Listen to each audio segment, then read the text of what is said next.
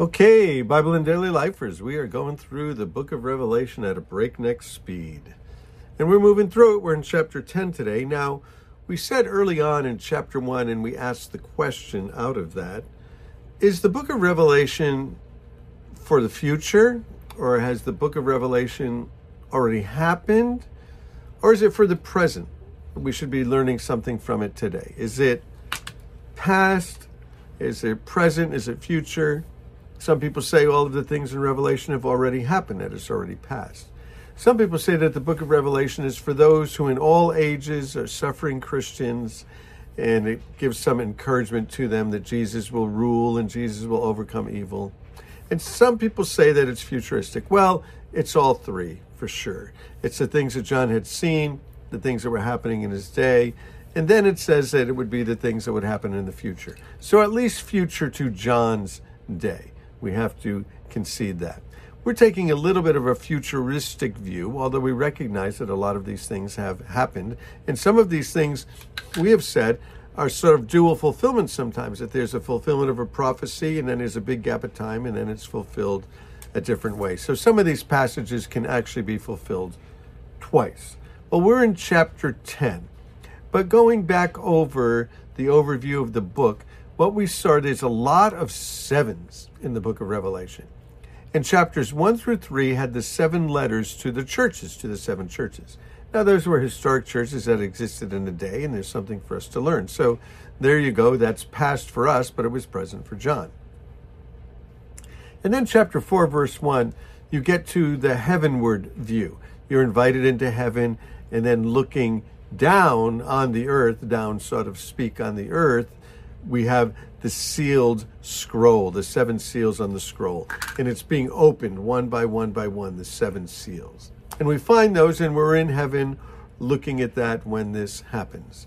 And then after that, chapters 4 through 7, you get to chapters 8 through 10, where we are right now, chapter 10, where you have the 7 trumpets. And the 7 trumpets seem to be the reclaiming of the earth, the reclaiming of the creation, the purging of the creation in order to make a new heaven and a new earth. And it seems to be beginning there. So chapter 10, we get a little bit of a parenthesis between the 7 trumpets. So chapter 9 brings us up to the 6th trumpet. And by the end of the 6th trumpet, a third of the earth is destroyed, a third of the seas are destroyed, a third of the rivers and the streams are destroyed, a third of humanity is destroyed. And then we get to this parenthesis. So let's read it and see what we can get out of it, and then see what we can get out of chapter 11 by the time we get to the 7th seal. So he said, "Then I saw another mighty angel coming down from heaven. He was robed in a cloud with a rainbow above his head. His face was like the sun. His legs were like fiery pillars. He was holding a little scroll." That was the other scroll before that had the 7 seals on it. It's a little one, which lay open in his hand. And he planted his foot on the sea, his right foot on the sea, and his left foot on the land. So some sort of intercontinental spread there. And he gave a loud shout like the roar of a lion. And he shouted, and the 7 thunders spoke. Now we have another 7. Here we have 7 thunders. 7 letters to the churches, 7 seals, 7 trumpets. Now we have 7 thunders. What are they? And when the 7 thunders spoke, I was about to write, but I heard a voice that said, "Seal up what the 7 thunders have said, and don't write it down." What was it? What is that that's to be revealed? And then so there are some things that are not revealed in the book of Revelation. He saw it, 7 of them, doesn't tell us anything about it. Then the angel I had seen standing on the sea and the land raised his right hand to heaven, and he swore by him who lives forever and ever, who created the heavens and the earth and all that's in them, and the earth that's in them, the sea that's in them. And he said, "Let there be no more delay. But in the days when the 7th trumpet is about, this 7th angel is about to sound the trumpet, that's to come, the mystery of God will be accomplished just as it was told to his servants, the prophets." So something yet to come. The voice that I heard from heaven said to me, "Go and take the scroll and open it in the hand of the one standing on the land and on the sea." So I gave it to him, And he said, take it and eat it. So that brings us now to chapter 11, which is sort of a mysterious chapter. We're getting to the place now where, with the futuristic view, the tribulation period that's coming upon the earth, which is to purge the earth and also to restore Israel to the salvation that has been promised to them. All the promises made to Israel will be made right by God. So John says this. This is a parenthesis, though. Remember, this is between the sixth and the seventh seal. He said, I was given a rod, a measuring rod, like a yardstick, measuring stick. And he said, go and measure the temple of God and its worshipers.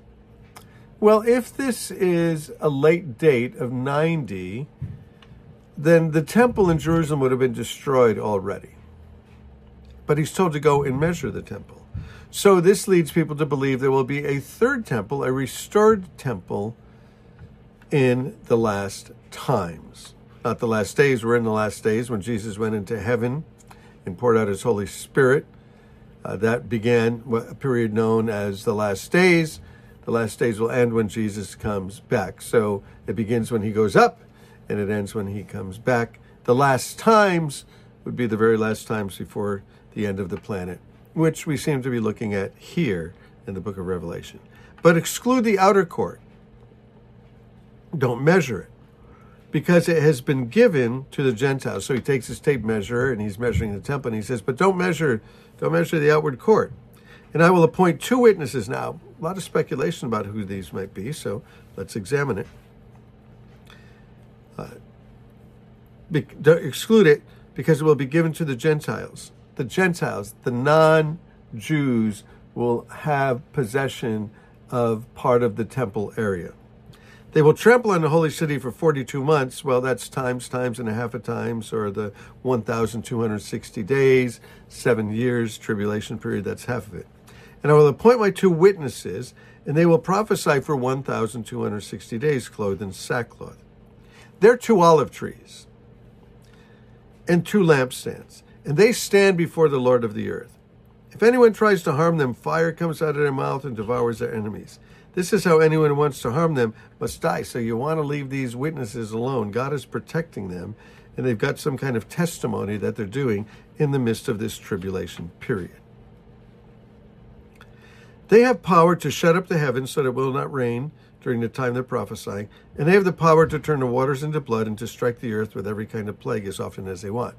Well, anybody like that in the Bible? Sure, Elijah, who he was the one who shut up the heavens, and then Moses, of course, who turned the Nile into blood and struck the earth with all kinds of plagues. So a lot of people think that this is Moses and Elijah.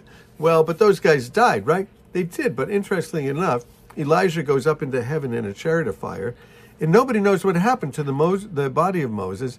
In Jude, it says that Michael the archangel and Satan were fighting over the body of Moses. So, could be them coming back, sent back to be messengers in the last days.